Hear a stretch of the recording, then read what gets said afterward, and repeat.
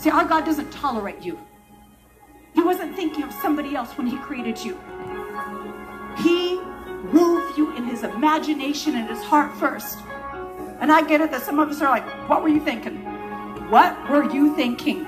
And he was like, baby girl, I wasn't thinking about the vapor. I was thinking about eternity. So we have to understand that comparison does have a pull to it. What was the scripture that my husband wanted me to read?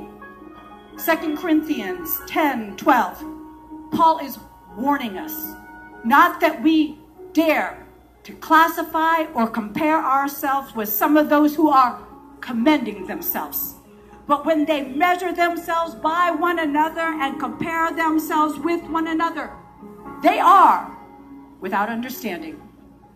You will never discover your purpose in the presence of people. You will only discover your purpose in the presence of God.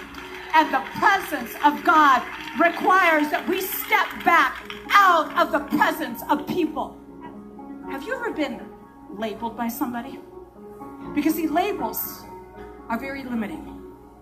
I remember when John and I first started in the ministry, an older, wiser man sat us down and he said, don't you ever let anybody label you, because as soon as they can label you, they will disqualify you. He said, you make sure you always move in the Spirit. I'm going to tell you some of the labels I fought in my life. I fought the label that I heard that women are the last to be created, first to sin, that women are gullible and easily deceived. And do you know what? I had been all those things. I had sinned. I had had deception. I had been foolish with stuff. So you know what I did? I let that label just kind of stick on the backside of my thigh. Just kind of dragged around with me. And then I started having spiritual daughters. And then I started having granddaughters.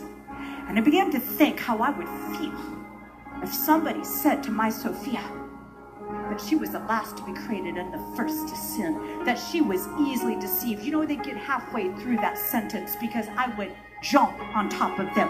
I would tackle them and I would say, don't you dare speak those limiting labels over my baby girl. But here's where that starts. It didn't start with me protecting my grandchildren.